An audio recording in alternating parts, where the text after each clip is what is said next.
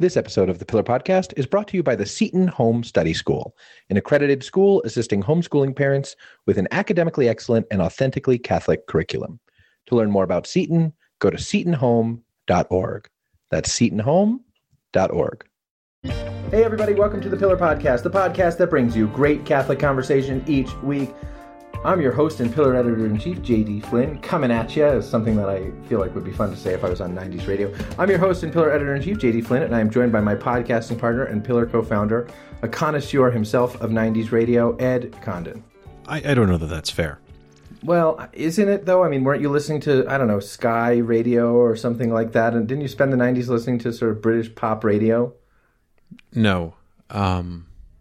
I did, before it went extinct, I did like Jazz FM for a while. That was good. Jazz FM, yeah. It was perfect studying music. It was great background music. Jazz FM did a double compilation album they called Listen in Color, which was their strapline. And it was a really great double album. It's broken and lost long ago now, but it was a really great album. I enjoyed it. Yeah. But no, I've never really been into radio. It's not that I have anything against it. It was never my medium.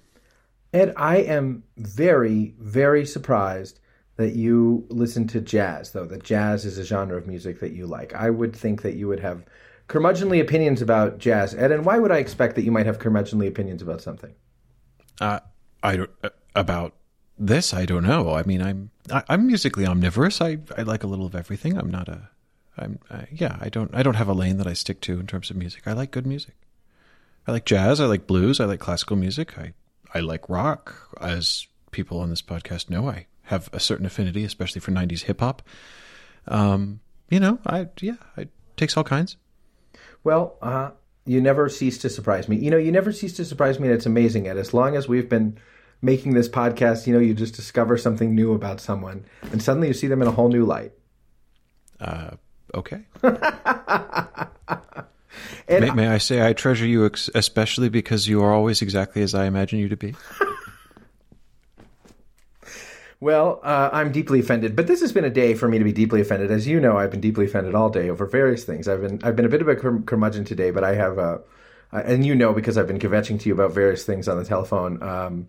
But I've sort of shaken it off for the show, and I am just, I'm excited about this show, and I've got some joy in my heart, Ed, and I am ready. Gratitude. I've got gratitude for the goodness and grace of our God, and I mean that. We've just been talking to our kids a lot lately about gratitude because they've been complaining, and I'm just reminded of the importance of gratitude for the goodness of God. So, want to talk about that? Sure, and good for you riding the roller coaster. I don't have to deal with these ups and downs. I'm just always offended and angry. So would you not agree that 20 minutes before we started recording the show, I was pretty ticked? Oh, you were hot. You were hopping mad. You were annoyed. I mean, as I said to you at the time, welcome to the party. But you think yes. We're not going to get into it. We are getting into it, but you would agree in a certain way that I had reason to be frustrated about a thing that was kind of happening that is not for public consumption. But I had reason to be frustrated. But I'm moving on. I'm moving on. Good for you. I support you. I will keep our vendettas and treasure them in my heart. All right. Well, there you have it. Okay. So, Ed, there's a lot going on in the life of the church this week. Would you agree? There's been some stuff. Yeah. But one of them is the announcement of new members of the College of Cardinals. New members in the College of Cardinals. On this show, if you haven't listened to the show before, you just found it. You found like a CD or mixtape of this show sitting on a bus station floor or something like that, and you just popped into your Walkman. On this show, what we do is we talk about the news of the life of the church. It's a kind of odd intro show in which we talk mostly about the news of the life of the church from the perspective of two people who cover the life of the church as journalists and as canon lawyers. And the big news in the life of the church this week was that the Holy Father named 21 new members of the College of Cardinals. That is right, and fully 16 of them will, one expects, be of voting age. Fully 16 of them will be of voting age. What that means is that if you can vote. Okay, so one of the big things that the big perks that comes with being a member of the College of Cardinals. I mean, one of the good ones is that you are a member of the group of people who vote on the election of the next Roman pontiff, the next bishop of Rome, in something called a conclave. And so you can vote in a conclave, the gathering of cardinals for the purpose of electing a Roman pontiff, if you are how old? 80 years old or younger. Is that correct?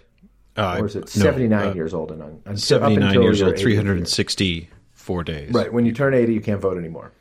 Correct. Mm-hmm. If you are 79 at the point at which the see falls vacant. Oh, I thought it was at the point at which the conclave began. No, it's at the point at which, because this is the thing, is, for example, Cardinal Walter Casper was 79, I believe, when Pope Benedict XVI abdicated. And if Benedict had announced his abdication, or not announced his abdication, if he had timed the efficacy of his abdication. Right, because there was a vacatio. He said, I will resign at X, X time. Yeah. But if he'd pushed it back by another week, Casper would have turned 80 and would have been ineligible to attend the conclave. Interesting. That's very interesting. But he did not have his birthday in the conclave. Do you think the conclave would be a fun place to have a birthday? I don't know. Do you? This is the thing: is I am always unclear about exactly how conclave the conclave is these days, because they not very. I mean, they're staying in the hotel. Let's break that down a little bit. So conclave means with key, right? And it used to be under lock and key. Under lock and key, effectively. And the reason why we call it with key, under key, if you will, is because it was the case until the last conclave, for a very long time, that cardinals were locked together in the Sistine Chapel within the Apostolic Palace until such time as they elected someone. And a little barracks, effectively, would be built in there. Carpenters would come in and build shoddy plywood rooms. I'm sure before there was plywood, they built them out of something else, but little shoddy plywood sort of rooms in which one might sleep. But as cardinals are getting older, and arguably as we're all getting less tough than we once were, the rules have changed, and so now cardinals can stay in the Domus Sancta Marta. In fact, that was kind of the purpose of building the Domus Sancta Marta, kind of hotel, apartment-ish hotel building inside the Vatican City State. Cardinals can stay there, and then they're sort of bussed back and forth to the Sistine Chapel every day for the... Actually, I think they're not bussed, they walk. They walk? They walk in solemn procession. I thought I'd seen pictures of them getting on and off buses. Well, maybe some of the ones who can't make the older ones. The step. Yeah. Mm-hmm. But no, they I think, if I'm remembering this correctly, they basically mount a guard and they process from the Domus to the Sistine Chapel every day. And you can't get near them because there's, gendarmes and Swiss guards and all that stuff. Which there are a lot of rules about that, kind of like you can't, it's always been the case that you can't try to influence a conclave or spy on it or anything like that. But now that there's a mobile element to it, that has become all the more pronounced. Yes. I mean, few people know this, but the Vatican City State actually has quite a sophisticated counterintelligence operation running out of the Vatican Gendarme's office. They have bug sweeping and, anti-electronic surveillance tech that they buy off the shelf from some international contractors that is pretty high spec. Depending on who you believe, they tend to use it more against people in the Vatican than they also have a sophisticated intelligence gathering network. And there's always talk, whenever you're in Rome for a big to-do as a journalist, there's always talk among the journalists that be very careful because the Holy See is listening to your phone calls, the press office is listening to your phone calls. For us, that doesn't matter because we don't say anything on the phone unless we're in an encrypted conversation. And then you still make us use an elaborate set of code words just because you get a kick out of it. I do. But, well, it's because there's always, you see them when we're in Rome. You see some other journalist nearby, and they're always trying to figure out what we're talking about or why we're in Rome or what we're up to. And so I enjoy saying elaborately coded things to bemuse them and leave them scratching their head. I'm messing with them, JD, and it's fun. But it is worth noting. The cow is in the tower, and then you say the cow is in the tower, and then I have to get out my code book, and then I have to sort of check through what each of that means, and then you realize I just want to go and get steak for dinner. Right, exactly. All right. But yeah, so the Holy See does have a sophisticated intelligence gathering network and a counterintelligence gathering network. But as is true in any effort, in any kind of security situation, with regard to sort of digital security and tech accountability and these kinds of things, the biggest risk to even sophisticated intelligence and counterintelligence mechanisms are user error and user carelessness. So, for example, I'm sure you have seen these stories about Russian soldiers in Ukraine in recent weeks using hookup apps, location-based hookup apps, and by that fact, making it possible for Ukrainian intelligence gathering services to have clarity on the location of various kinds of troop movements among Russian soldiers, and that sort of thing in which location-based hookup apps has been used to track troop movements has been used before. And I only raise that as an example to say that when people are careless with their own sort of digital footprint, all the best intelligence and counterintelligence technology in the world won't help them. That is true. I thought you were pitching for one of those VPN companies to try and advertise on the podcast. You don't really listen to podcasts, do you? I don't really listen to podcasts, no. I listen to a few, and VPN companies, perhaps knowing the market of the kind of people who listen to podcasts like me, are constantly pitching their wares on as in-ad spots on podcasts. And I mean, to be fair, I have two VPN subscriptions, so why not? I am not pitching VPN companies to advertise on the podcast, but I will say that if you are interested in advertising on the Pillar Podcast, just shoot us a note, and you could hear your product or service being slung and pitched by the best of them, which is to say, me and Ed.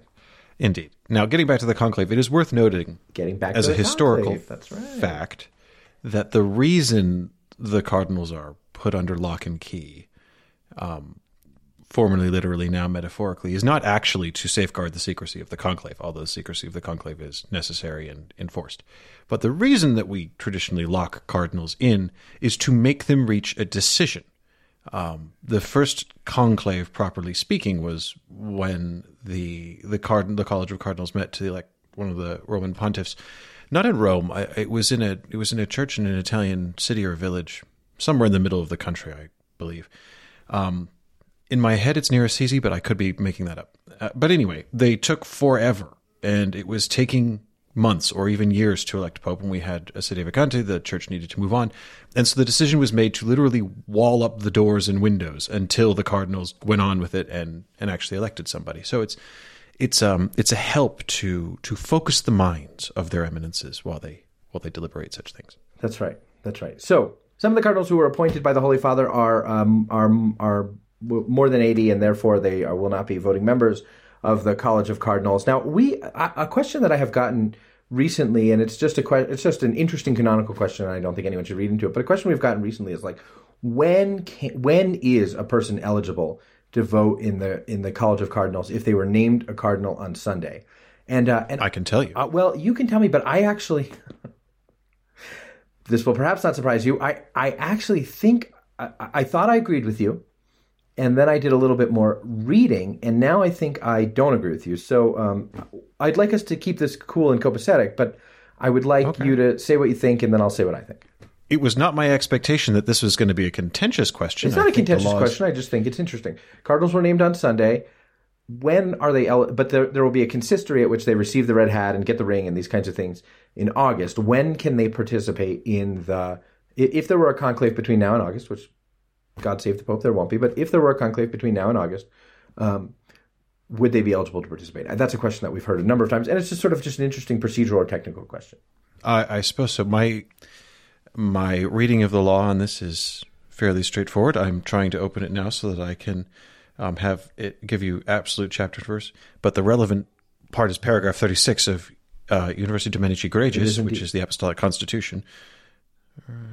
Article 36, UDG, which is the Apostolic Constitution governing the election of a pope. Here we are. A cardinal of the Holy Roman Church who has been created and published before the College of Cardinals thereby has the right to elect the pope in accordance with the norms of number 33 of the present Constitution, even if he has not yet received the red hat or the ring or sworn the oath. On the other hand, cardinals who have been canonically deposed or who with the consent of the Roman pontiff have renounced the cardinal do not. Moreover, during the period of vacancy, the College of Cardinals cannot readmit or rehabilitate them. Yes. So, it seems fairly clear to me. The cardinals have been created and published. They have not yet received the red hat, the ring, or sworn the oath, but under the terms of Article 36 of UDG, they are good to go from now. That's what I thought too.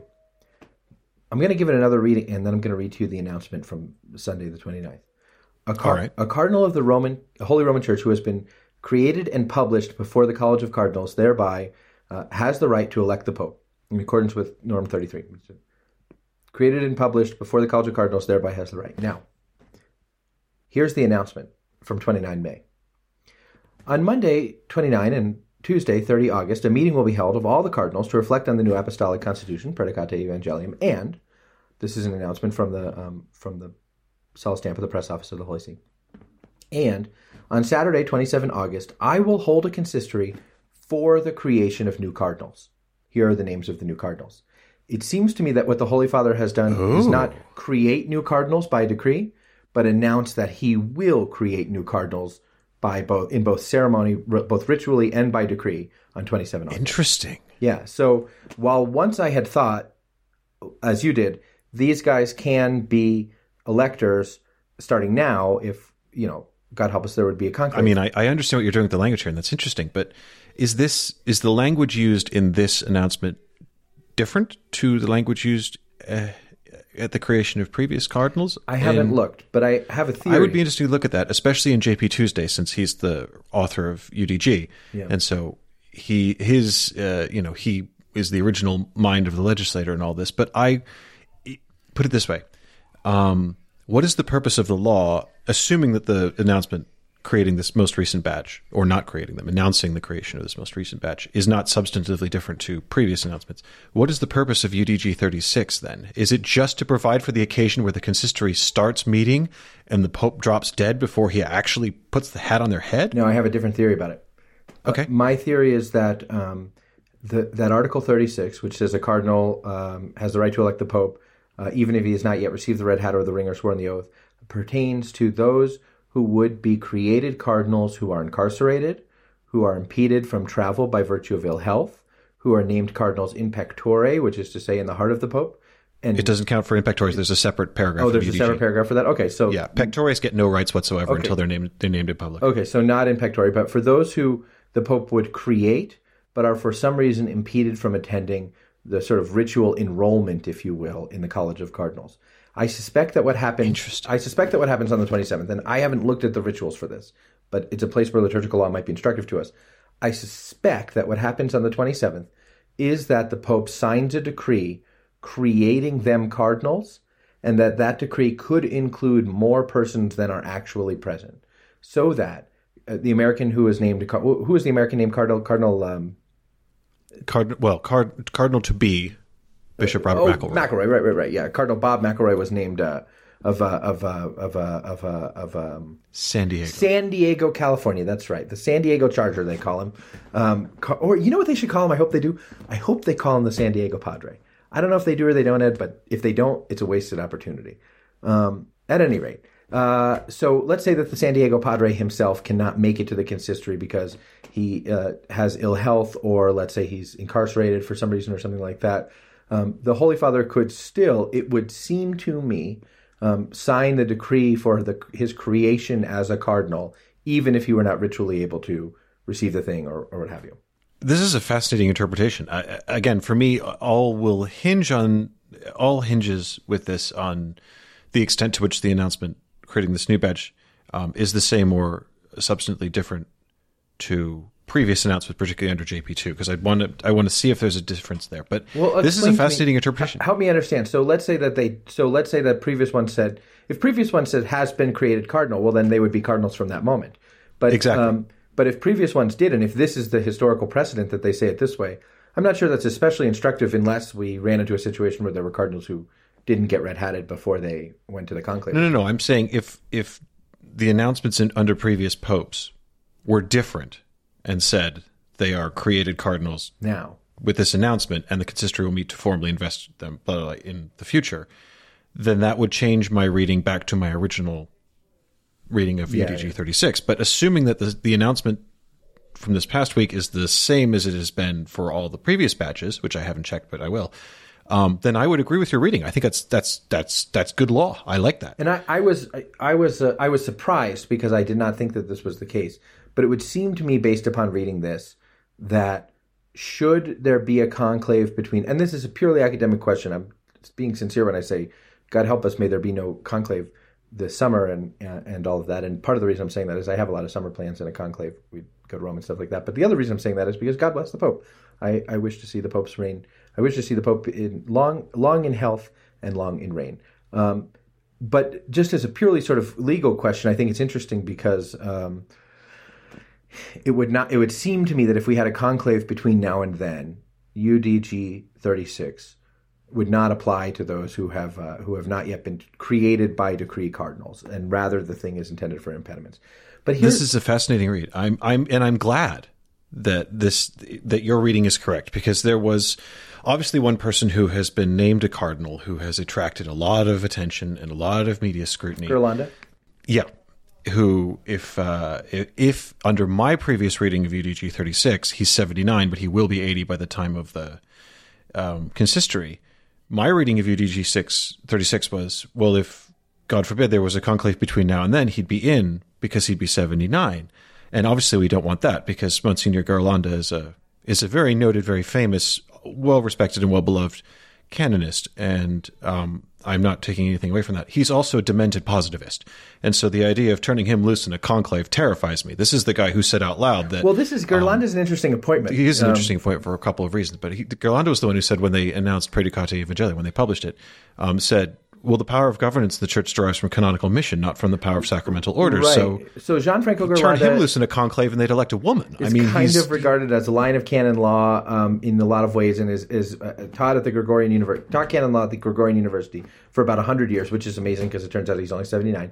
But he's taught for about 100 years at the Gregorian University and has had his hand in many, many things that have happened in the life of the church. And he's currently responsible for the Pope's special working group's draft of a new constitution for the Order of Malta. Right, and he did something. I think that Ghirlanda was a big player in rewriting the statutes of the Legion of Christ after the Apostolic Visitation. So Ghirlanda, it's not just Francis who has sort of called on Ghirlanda. Ghirlanda has been sort of involved in things in the life of the church for a long time because he's regarded as an important canon lawyer. But he has been, and he was named a cardinal, but he has been saying things that he has been behind a movement which seems to be emerging that would radically reinterpret, I think, perhaps people think that that's an overstatement, but to my mind, would radically reinterpret the church's thinking on the notion of the relationship between the munus regendi, the power of governance, and sacred orders, sacramental hierarchy, and the sacramental hierarchy. So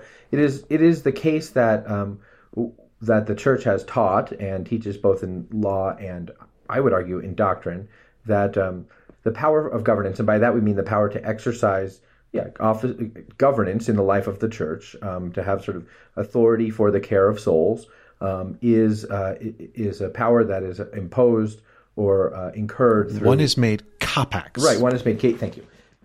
That's precisely the language that one needs. That one is made capable for offices of the power that entail the power of governance, that entail a direct exercise of the power of governance by virtue of sacred ordination to the priesthood. And then you are made habeles to exercise that capability by the reception of canonical mission. Right, when you're given an office. But and so lay people, therefore, can share in the power of governance by delegation, but can't... some powers of governance. Some powers of governance can share in the power of governance by delegation for certain acts.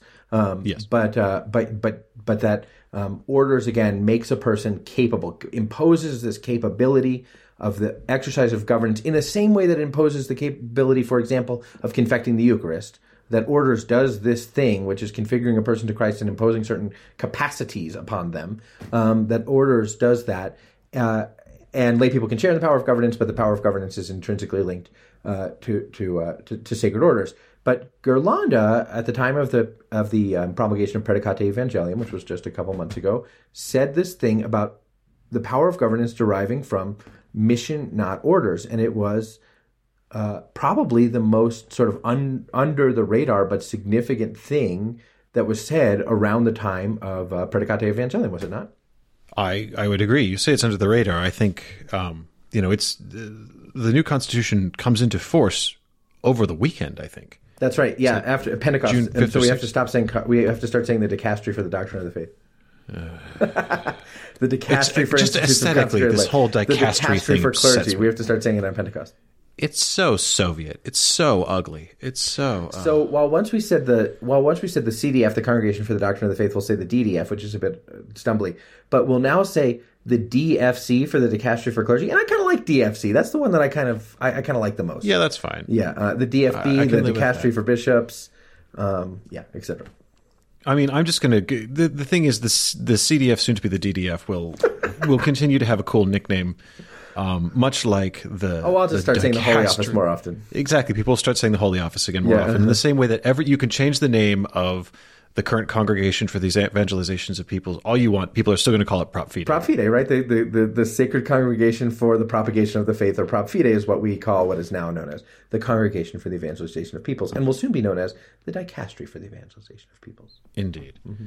So what I was going to say is that's coming into force over the weekend after Pentecost. And we're going to have, if not, I mean, I'm expecting it Monday morning, but it's, you never know. It could happen later in the week. It could, be delayed by a month. It could happen when they come back from the summer. Who knows? It could happen at the same time as the consistory. What could happen? I missed it. There's going to have to be a change in the cabinet. That quite a few of these dicasteries are headed by cardinals that are well above the age of 75. And some of them are big dicasteries, and some of them are really over 75. And we have been expecting, waiting, anticipating, predicting when these changes in the cabinet are going to be made. And it seems to me the logical and timely occasion for such a thing is when the new constitution comes into effect. And so when we start seeing new appointments, and we start seeing, I would imagine, you don't clearly and explicitly state, as Pope Francis did in Evangelium Predicate, that lay people can head dicasteries if he doesn't intend to appoint some lay people at the head of dicasteries. But he did say, the Holy Predicate Evangelium does say that lay people can head dicasteries in accord with the nature of the mission of the dicastery. So I think actually, so this was a big deal. Lay people can head dicasteries. This was the flashing headline. Sure. At the time of the promulgation of Predicate Evangelium. But it's the size of the qualifier is potentially gigantic. I read it as gigantic because... Potentially. Yeah, right. Carry on. No, carry on, and then I'm going to offer you a counterfactual. Well, we would read it as gigantic because we would say, okay, yes, lay people can exercise, can head a dicastery in accord with their competence, and the power of governance is tied with orders, and therefore, if your congregation exercises specific applications of the congregation for exercise of governance, a la clergy, a la the signatura, a la arguably bishops, a la the CDF, you're not going to be able to do this. Now, could you head Catholic education? Yeah, because I don't think they really have any prerogatives. I could be wrong about that, but I don't think they have any real sort of... They a lot of candidates to head Catholic educational institutions, particularly of either ecclesiastical faculties. Oh, right, actually like the NAC, right? Yeah, they have to be approved by. So maybe that might be another case where you might run into the same I don't think you'd run into it at all, and I tell you for why. But if you were interpreting things, you would. Well, how I used to interpret the thing is, right. What changed last month? What little part of canon law had a stable rescript issued? Oh, I don't remember now. You just tell me when you do put it this way: do you think a lay person can... I'm like, I don't know what he's looking for. So just tell me the thing. Okay, sorry. We changed the Pope Francis issued basically a stable rescript, a permission for dispensation for a particular office in the church, which was major superiors of religious institutes and societies of apostolic life, allowing lay people to exercise the power of governance over clerical members. So could a lay brother or sister be prefect of what we're currently calling sickle cell, and we'll now have to call dickle cell, I guess? We're going to call it something else. We are going to call it something else. You can call it what you like, buddy. I'm going to call it I'm the just rolling with the times. Institutes of Consecrated Life. And Societies of Apostolic Life. But I'm not going to... Dickle cell. Get with the times, man. We will Get with the times. Right back after this word from our sponsor. Ed, you probably know this, I have 3 children, and one of my children goes to the local parish school, but 2 of my children are homeschooled. And for our family, homeschooling has been the right choice and something that has been a grace for us.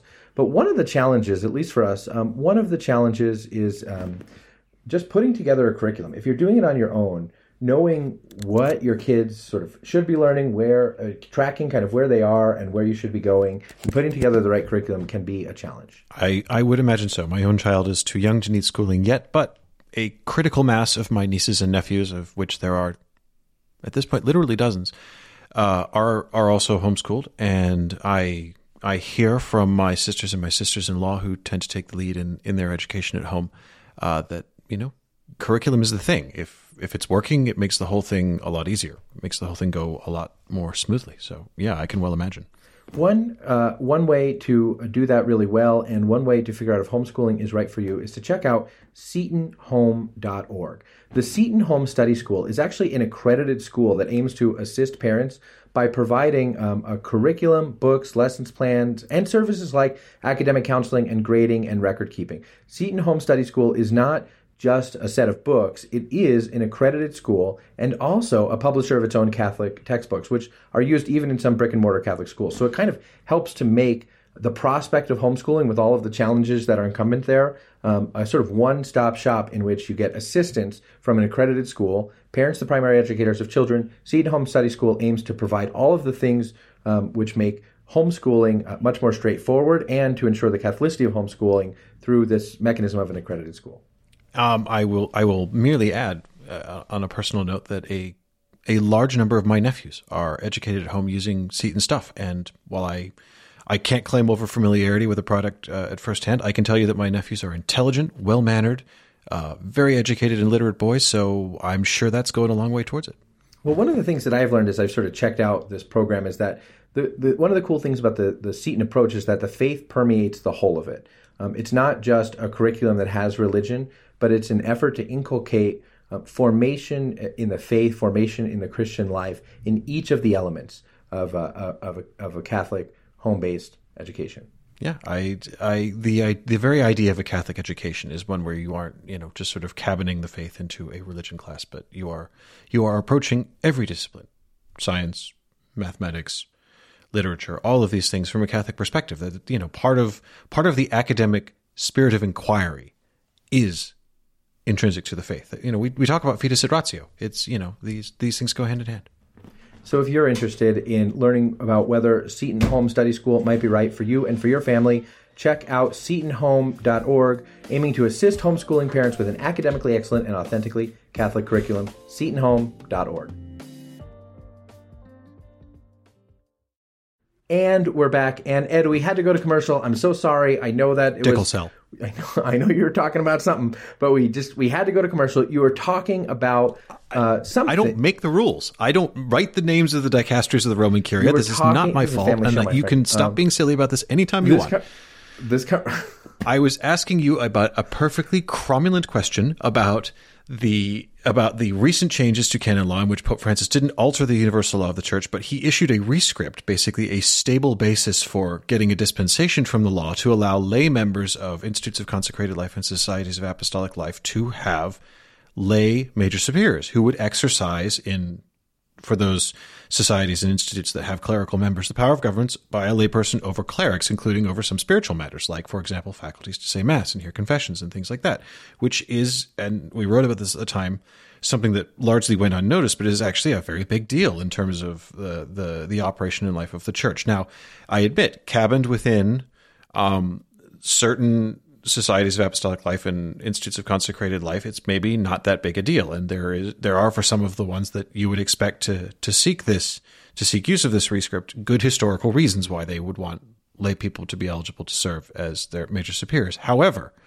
the legal premise does appear to be there. So you were saying that, yes, there is this qualifier according to the nature of the dicastery, the lay people can serve as prefects, basically asterisk depending on the dicastery and what that dicastery does. But I'm saying that qualification on its own appears to be a big one, but we've chipped away at it quite a bit in the last month. I see no reason why we couldn't have a lay prefect of the current congregation for institutes of consecrated life and societies of apostolic life.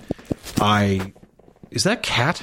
Do you have a cat wandering across your screen? A cat just jumped on jumped on the table, yes, or jumped on my little surface here, yes. Well, okay.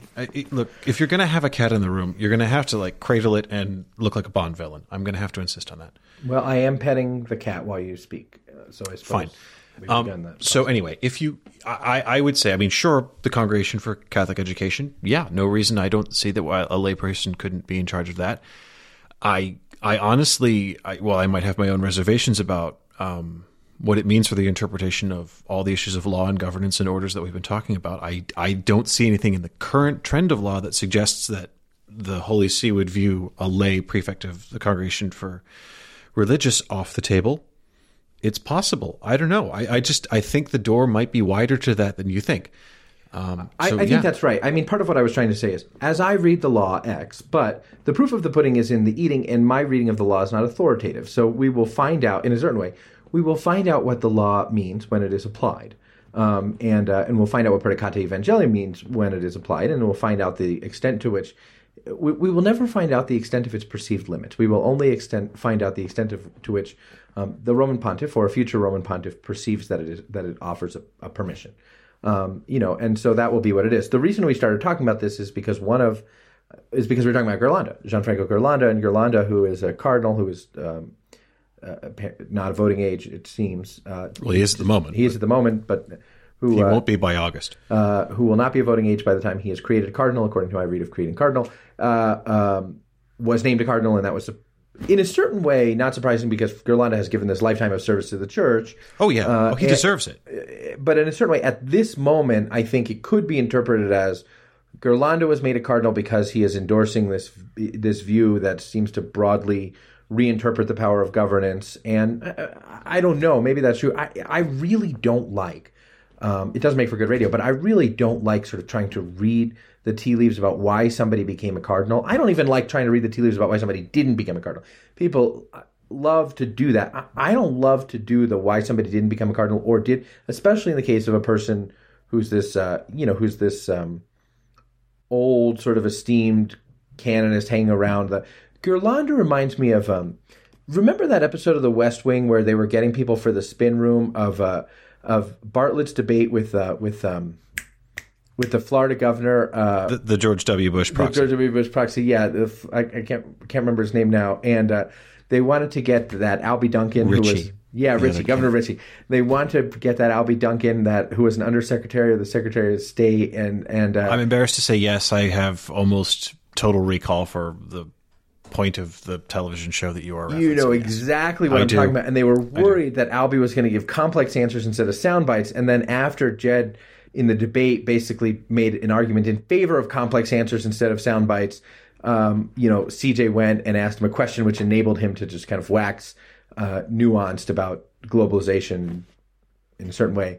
The point is that Albie Duncan was kind of this guy hanging around the State Department for about 1 million years with all this sort of history and knowledge and these kinds of things. Institutional wisdom and knowledge. Even if you didn't agree with his policy positions on certain things, you could sort of see the way in which he was an institution. And Ghirlanda, I think, in many ways, is a similar kind of institution. I would absolutely agree with that. I mean, anyone who studies or works in the field of canon law knows Ghirlanda's name and respects him for the towering presence in the canonical field that he is. His views on legal positivism. Power of governance and legal positivism notwithstanding. Ghirlanda walks into a room. Okay. Because he I'm stopping you there. Stop that. Room. Stop that. Okay. No, there'll be none of that. Thank you. No, so here's an interesting question. I wonder if Ghirlanda will be made a bishop. Oh, I guess it's up to him. Yeah. Because, I mean, if you're going into if you're being named a cardinal with the understanding that you're going to be voting in the next conclave, you're supposed to be a bishop by custom. The College of Cardinals is a merely ecclesiastical institution. The Pope can do what he likes with it. It doesn't exist by divine law. It is a totally malleable institution in that sense. But it is the long established custom that those who are intending to participate in the conclave are made bishops at the time or before they are given the red hat. But Father Ghirlanda is not even Monsignor Ghirlanda, for he is a member of the Society of Jesus, and they don't go in for those sorts of baubles. But I will be interested to see if he takes a pointy hat in all this, and if he does, I will find that amusing, given what he has said about the power of governance, the power of governance, and you don't need to be consecrated a bishop to exercise power of governance or anything like that. I will be amused. Me too. I want to dive into that issue a little bit more because we've been sort of dancing around it. But first, The last priest to be named a cardinal was, I think, Czerny. I think that Cardinal Czerny was not a bishop at the time that he was named a cardinal, and he was consecrated a bishop to the best of my recollection. He was, yes. He was. But Avery Dulles, boy, this is just sort of a Society of Jesus walk down the Society of Jesus.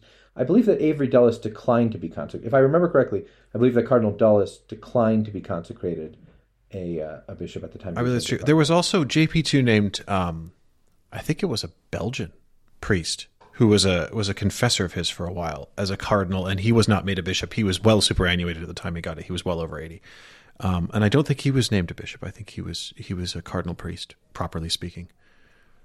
All right. Well, there you have it. This issue of the power of governance. Boy, I'll tell you, Ghirlanda was not the cardinal I thought we were going to be talking about today. Really? Who else matters?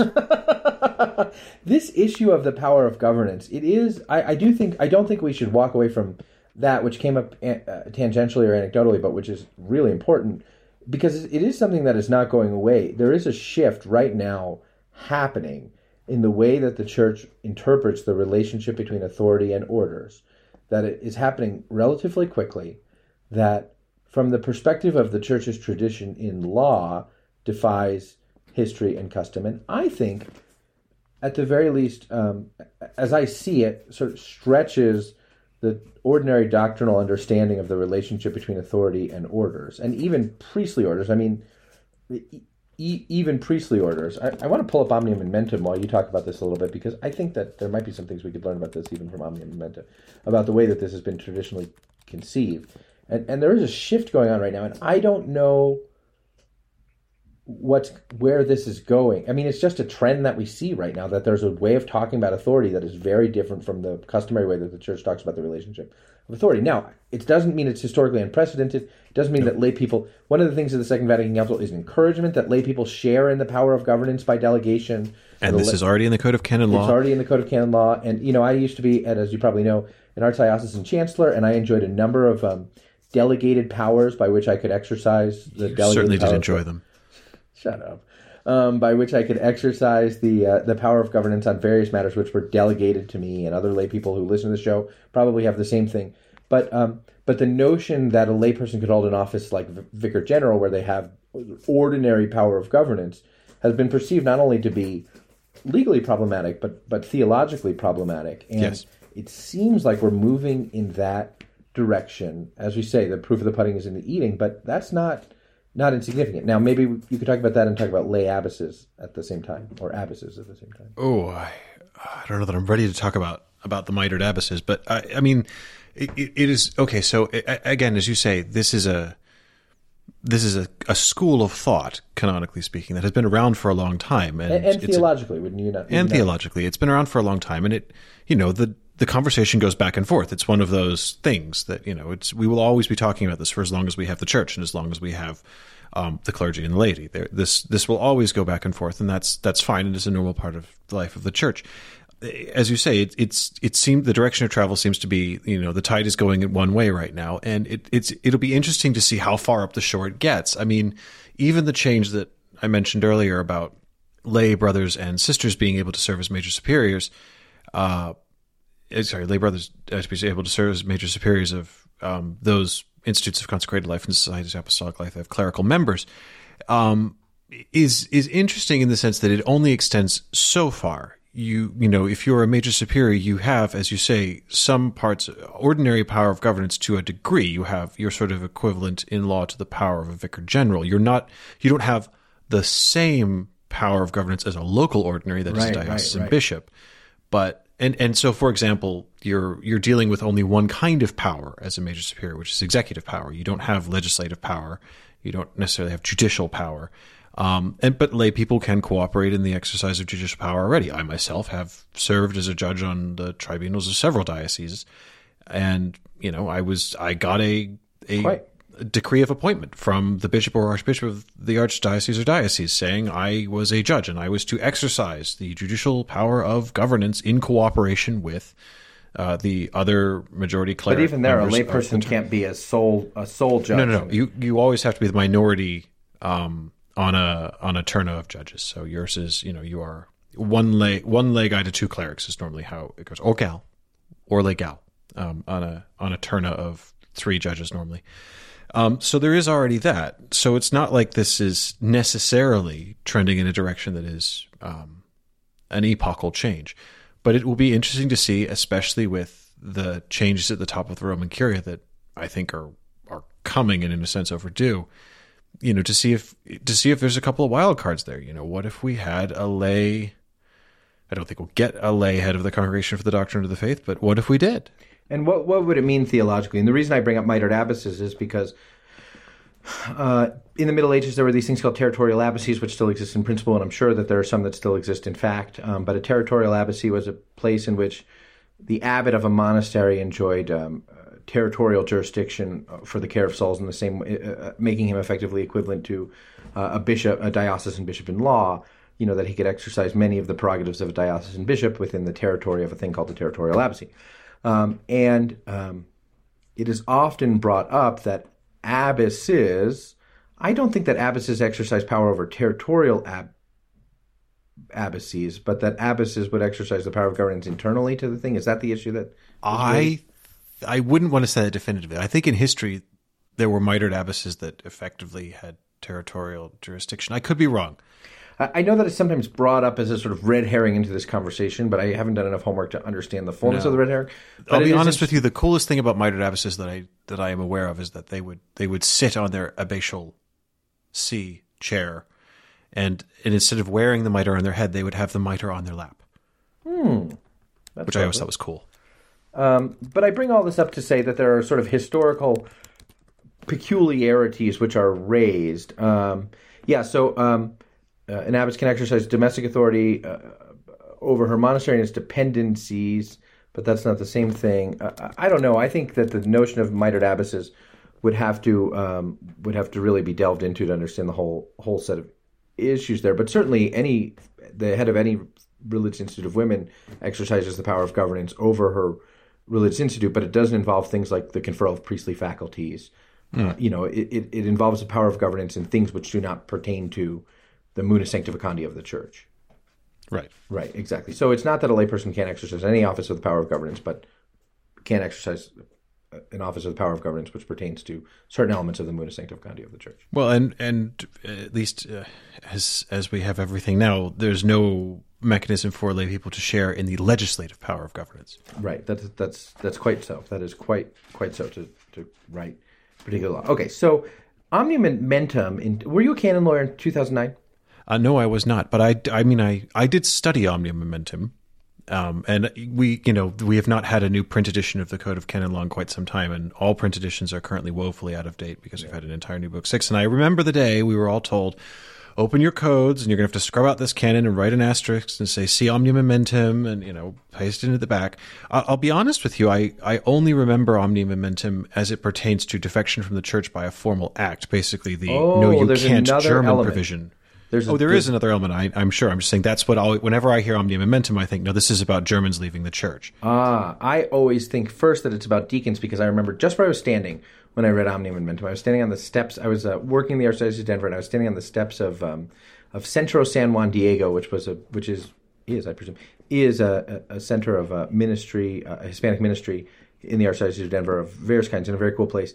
And I read omnium momentum, and I sort of texted a ha-ha at a bunch of deacon friends because omnium momentum clarified. Of course you did. Added, and rightly so, omnium momentum was a 2009 motu proprio of Benedict XVI. We only got a few motu proprios from Benedict XVI changing canon law, whereas now we seem to get them often. But adding a paragraph to Canon 1009, adding paragraph 3, which says, those who are constituted in the order of the episcopate or the presbyter receive the mission and capacity to act in the person of Christ the head, whereas deacons are empowered to serve the people of God in the ministries of the liturgy, the word, and charity. Clarifying that a deacon, who is the icon of Christ the servant. I think there was some commentary about omnium momentum that talked a lot about the notion of the deacon as the icon of Christ the servant, but that those ordained to be priests or bishops would exercise would receive the capacity to act in the person of Christ the head, which is to say, receive a certain kind of capacity to exercise the power of governance. And as we say, it's not that other people can't exercise certain offices of the power of governance, but with regard to the fullness of the power of governance or power of governance as it regards the munus sanctificandi in certain ways and and sort of jurisdiction for the care of souls, there are limitations. We're going to get letters from canon lawyers urging us to be more precise. I think there's a Dominican canon lawyer who's going to send us a long note urging us to be more precise. I bet there's a judicial vicar in a warm place who's going to send us a note urging us to be more precise. Gentlemen, ladies, we're trying. But can deacons not serve as single clerical judges? Deacons can serve as sole clerical judges. Is that not the exercise of the power of governance? One exercise of the power of governance, but could a deacon be the judicial vicar? No. To be an Episcopal vicar, one must be a presbyter. Yes. To have vicariously the ordinary power, to have ordinarily and vicariously, ordinarily, I suppose more importantly, to have ordinarily a share. I'm just saying that deacons can exercise some elements of the power of governance, and this is merely a sort of exhortatory norm, this 10009, but it does tell us something. Yes, it does tell us something, which is that whenever anyone mentions deacons, things get confused. Things get a little confused.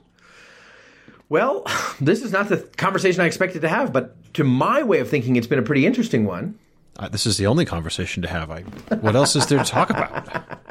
What else is there to talk about? Ed, this week, I have no idea why this came up, but this week you expressed hope, a certain kind of hope that a movie would be released that would be made a movie called Bring It On 2. Bring It On, of course. Well, hang on. It's not, one of the things that floated across my Twitter feed is, as happens when you scroll through Twitter, is there was, in Russia, there was on Russian television one of these big mass crowd events, singing, happening, guys in military uniforms singing things, big flags, marching bands, all that sort of stuff. And in the middle of them was a group of ladies and gentlemen doing what started out in the video looking a lot like the sort of freeform interpretive modern dance that you favor when you go to your little NPR wine and cheese parties. Dude, you like dance? I like classical ballet. No, you've told me you've gone to modern. I have because I have a subscription to the ballet. You've said on this show that you dig modern dance, that you like modern dance. There are certain kinds of modern dance that I like, but I've also said how important narrative ballet is to me. I'm not judging you. I also like ballet. You're judging me falsely. I'm not judging you at all. Okay. I've been a bit cantankerous. I'm saying, why did I stop on this thing? Was because it had this kind of dance going. I was like, oh, maybe this is something JD would be into. Maybe this is JD's sort of. I'm so grateful you thought of me. Of course, I immediately thought of you. But then it stopped being what I would recognize as serious dance and turned into what were obviously cheerleader routines, albeit in sort of militaristic ballerina uniforms. And it looks like a cheerleading demonstration going on between a sort of, military marching band flanked on either side of them and a military choir singing behind them. And I just thought, well, this is hilarious. And I just thought we need a Bring It On movie where Kirsten and the gals come out of retirement and go to Russia like Rocky IV and stick it to Vlad. The point is that you are, and I do not want you to equivocate on the show. I'd be so frustrated if you don't know this. I will not equivocate. You are a fan of the 2000 American teen cheerleading comedy film Bring It On, are you not? Oh yeah, a classic of a genre. It came out while I was just finishing high school. While you were just finishing high school, we were graduating high school. That's right. It came out in August of 2000, so I was packing for college, which is probably why I didn't see it until I saw it on a date years later. But you apparently went to the theater to see it. I think you took a gap year, so you had time to. I mean, a lot of probably the gap year was about the release of Bring It On, I suspect, and so you went to see the film. I wouldn't go that far, but it was. I mean, I had as you know, I went to secondary school, not in this country, and so I have a class of right. You graduated. Oh no, I was actually, but yeah, I having been educated. Not in this country, I had a great affinity for anything that was sort of schlocky and cartoonish related to American high school, which was an experience that I was completely missing out on. And Bring It On to me, you believe that American high school is probably like going to Bayside. Basically, yeah. And so Bring It On to me, I thought was simultaneously. I mean, it was a trash movie, but also it was just cartoonish enough that the sort of sneering style was kind of like, well, that's probably what they're like, isn't it? I mean, but it was also very funny at times. I mean, I sympathized with the main moody lead character who was walking around with a Clash t-shirt and having to explain to people that there are actual things called classic rock bands that you people are all Philistines and don't understand. You're still going.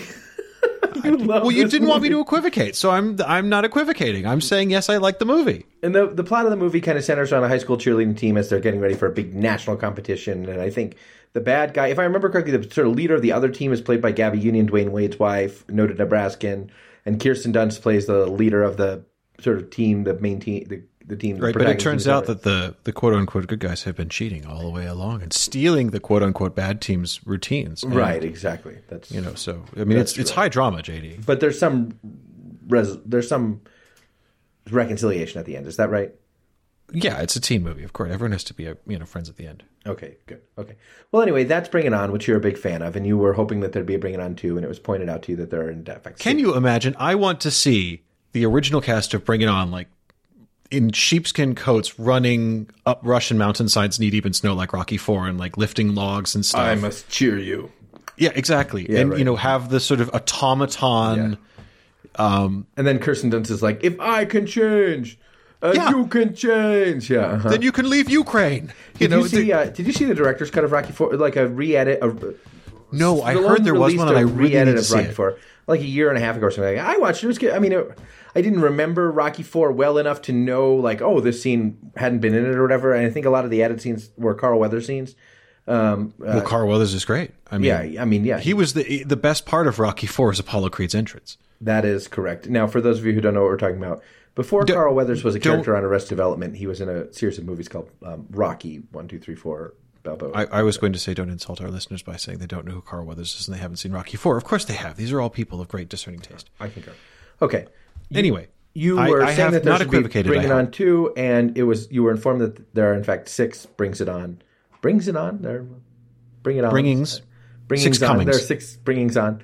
And so what I thought we might do, given that you're a fan of the original but you haven't seen the others, and this is sort of a seat of my pants game here, but I'll just sort of tell you the title of a couple of the films in the Bring It On series, and you speculate about what you think the movie might be about, and then I'll tell you if you're close or not.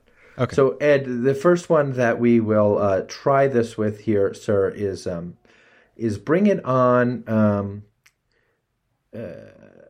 1, 2, 3. What I suppose would be Bring It On 4. Bring It On. Bring It On. In It to Win It. What happens, Ed, in Bring It On? In It to Win It. Okay. In Bring It On 4, Kirsten Dunst's character is now a divorced woman living on her own in difficult circumstances because she has a terrible both gambling habit and drinking problem, and she decides to stake both her financial future and her personal narrative redemption arc on entering a high stakes Las Vegas cheer off, and it's a double elimination, and she's absolutely faced in the first round, and she has to go through an intense Rocky-esque training montage to get back in. And win the gold bracelet for the World Poker Series of cheerleading in Vegas, at which point she's able to reconcile herself with her demons from having peaked in high school and move on with her life. Okay, so Ed says it's about put that in a nutshell for me, because I must admit I didn't listen to all of it. High stakes Vegas gambling. High stakes Vegas gambling. Well, the 2007 film Bring It On, In It to Win It is a Romeo and Juliet West Side Story star-crossed lover's tale. Southern California high school senior Carson arrives at the all-important cheer camp nationals determined to lead her squad, the West High Sharks, to victory. But chic New Yorker Brooke and her team, the East High Jets, are equally steadfast in their pursuit of the competition's coveted spirit stick. As tension mounts between the two rivals, Carson falls for fellow cheerleader Penn, not realizing he's a Jet. When Brooke discovers the budding romance, she raises the stakes by challenging Carson to a one-on-one cheer-off. A spectacular cheer-fighting sequence erupts into a no-holds-barred brawl, and cheerleaders on both sides are suspended from the competition. With their dreams of taking home the top prize all but shattered, the leaders of both squads, Ed, must do what? form a new team composed of members from the rival gangs. The Sharks and the Jets are going to cheer together in the 2007 classic, Bring It On, In It to Win It. You got it. Teaming up like Flash Gordon. You want to do another? Oh, yeah. Are you kidding me? This is the best game you've ever done. I think this is a good game. I'm just trying to decide. I know which one I want to end on. I'm just trying to decide if I want to go to the last one right now or if I want to do 3 of these all together. I don't know how long this is going to sustain itself, honestly. But we'll give it a try. We'll try to do 3. Ed, Bring It On, Fight to the Finish. This is Bring It On 5, 2009 film. Bring It On, Fight to the Finish. Bring It On 5, Fight to the Finish pits some sort of identikit, 3 generations on Luke Perry type figure, who is the princeling of his high school and the leader of the cheer team. And he is challenged by a moody, slightly emo newcomer to the school who joins the cheer squad. And they spend the entire film battling it out for supremacy. And the entire narrative is complicated when it turns out that the new interloper is actually secretly his half-brother, like a good soap opera. Possibly the half-brother wears an eye patch, and the same actor is playing both parts. He and the half-brother end in some sort of a fight to the finish. Right, and they end up fighting not just fighting for supremacy and cheerleading, but also for the affections of one or other parent. I see. Well, you were close, but really? Survey says no. Oh, actually, you might have been closer than you think. I'm going to read you a plot synopsis from IMDb.com. I did not write this plot synopsis. Lena Cruz is a tough, sharp-witted Latina cheerleader from East L.A. who transfers to the posh West L.A. high school after her widowed mother remarries a wealthy man. And Lena not only finds herself a fish out of her environment, I don't know why they didn't say water, a fish out of her environment, i.e. water, at her new high school. You can't presume. In these days, JD, you can't presume that all fish live in water. That's true. There's that whole, yeah. But she faces off against Avery, the snobbish and ultra-competitive all-star cheerleading captain, to qualify for a spot on her new school's cheerleading team with the help of who? New sheltered stepsister Skylar and her former teammates, whom she calls up to help her. So there was something about step-parenting in yours, wasn't there? I don't remember. Yeah, I think so. Okay. So you were close. Which of these out of those 2 so far, In It to Win It or Fight to the Finish, do you think you're going to see tonight? Assuming this is a purely relative answer, probably the secondary one, just because I absolutely despise West Side Story. So the first one you pitched me was basically West Side Story with cheerleading, and yeah, no. Okay. I suspect the first one probably had Lin-Manuel Miranda involved in it somewhere, and I don't want to be within a country mile of it. All right, Ed, we're going to talk about the 6th installment of the Bring It On film series, released, sadly, direct-to-video. It's sad. I don't even know what direct-to-video... This movie came out in 2017. I don't even know what direct-to-video means. It means it went straight in the bargain bucket at Walmart. I guess. But the name of this movie, Ed, the 2017... Bring It On 6, my friend, is... I can't believe they made 6 of these. Bring It On. You love... I don't know what you're talking... You love Bring It On. This is... I'm exposing you... Yeah, but I am assuming this is a different cast each time. The culture that you like. Yeah, but Kirsten Dunst is an amazing actress. So she carried that movie. Amazing actress. What that means is I have a crush on... Yep. Mm-hmm. Yeah, she's an amazing actress. No, that is unfair. That is totally unfair. Has a crush on Kirsten Dunst. Do you or do you not? Right now, just us here. Do you or do you not have a crush on Kirsten Dunst? I do not. Look at that guy grinning. You guys can't see it, but Ed he's red in the face and he's grinning. It's a lie. You've met my wife. It's just, Kirsten Dunst is I respect her as an artist, but she's not my flavor of ice cream. I don't know what to say about that. Ed, the 2017 straight video classic, Bring It On Worldwide #CheerSmack. Bring It On Worldwide #CheerSmack. Its official title is not actually #CheerSmack. Would I lie to you? No, but at the same time, I feel like the internet would lie to you, and then no, is this a joke? Are you on an accidental joke page? Bring It On. No, I'm on many pages because I have to find a synopsis of this thing. Bring It On Worldwide #CheerSmack 2017 straight to video. All right. Sequel of Bring It On. I can predict the plot of this one. Yeah, I want to see. All right. So what happens here is in a dystopian near future, all cheerleading competitions due to the coronavirus are no longer in person, but have to be conducted purely as individual videos spliced together into multi-frame montages for display on a computer screen, and it is entirely conducted by TikTok. But the situation is complicated when it turns out that China is in fact using the competition to backdoor its way into the cell phones of America's youth and steal their personal data. And so our heroes, whoever they are, have to not only win the cheerleading competition without leaving their quarantine zones, but also beat the Chi-Coms. That's a movie. That's a movie right there. You are not right, but I'm not going to go so far as to say that you're wrong. You know what I mean? Vivica A. Fox makes her Bring It On debut as Cheer Goddess, the internet's most popular cheer celebrity. Now, I believe that there are cheer celebrities because I have seen that Netflix series that's called Cheer, and oh no, I've seen it. I'm aware they're cheer. So. Remember they recruited that one girl who was the ringer, the ringer who was a cheer celebrity. Yes. When Destiny, captain of the three-time national champions, the Rebels, is challenged to a global cheer showdown by an edgy new team called The Truth, the Cheer Goddess organizes a virtual battle for squads from all around the world. It seems like the whole world wants to take down Destiny and her team, and they just might succeed unless... What does Destiny have to do, Ed, to succeed? Again, this is from IMDb. I'm not writing this on the fly. It seems like the whole world wants to take Destiny and her team down, and they just might succeed unless... She can forge an unlikely new friendship, win over the heart of a love interest. Well, unless Destiny can rise to the challenge, set her ego aside, and figure out who her real friends are. Bring it on. My version worldwide. Was better. But you haven't seen this one. Where are the stakes? You said this is number 8? This is 6, I think. Whatever. By number 6, you need to up the stakes to keep the audience hooked. It's like you can't just say, "Oh, well, this is for winning." You get if this is about the battle against communism and tech security. I mean, come on, up the stakes. You're 6 films deep. You got to, where's the climb? No, I definitely hear what you're saying. I want to be clear to you that I definitely hear and appreciate what it is, Ed, that you are saying here.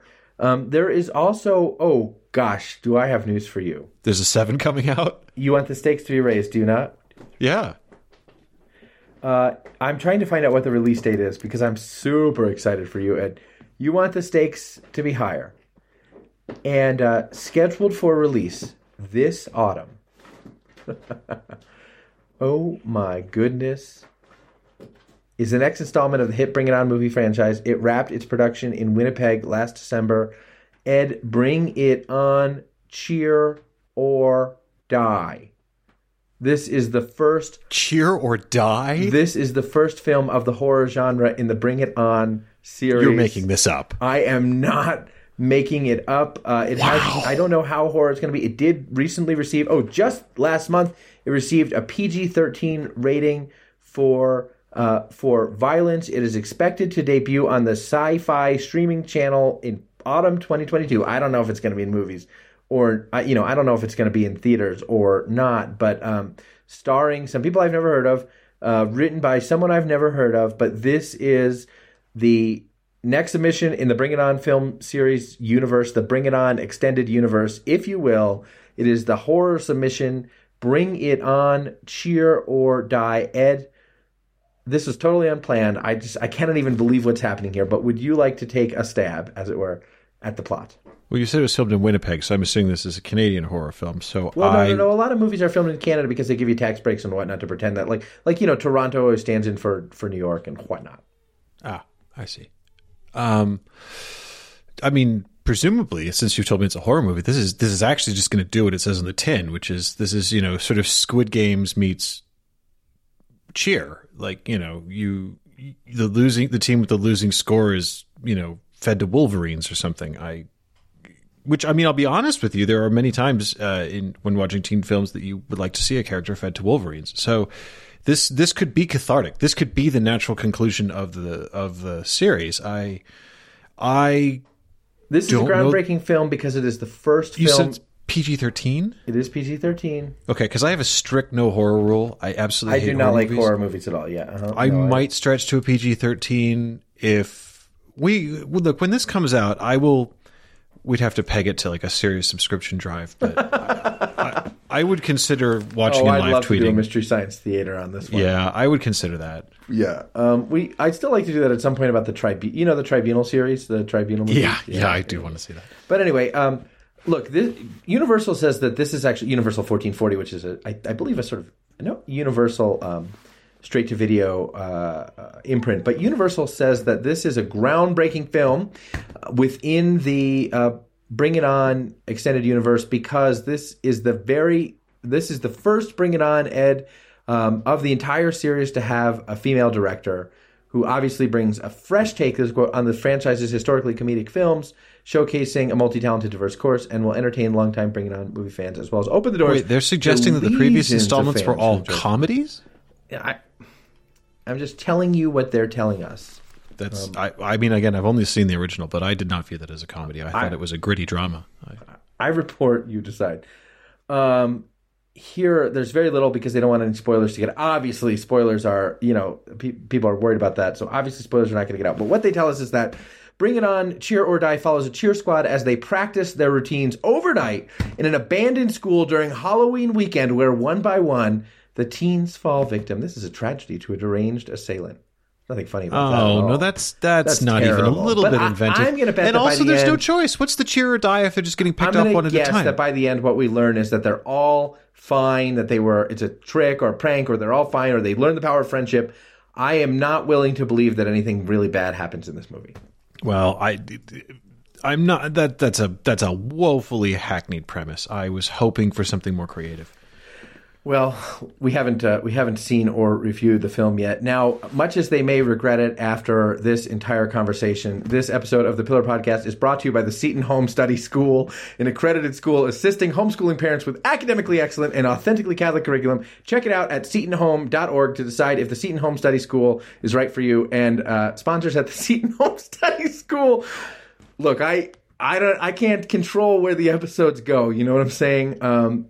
So thank you for your sponsorship, and thank you, listeners, for listening and subscribing and sharing and rating and ranking the Pillar Podcast wherever you get your fine podcast. You can subscribe at pillarcatholic.com/subscribe.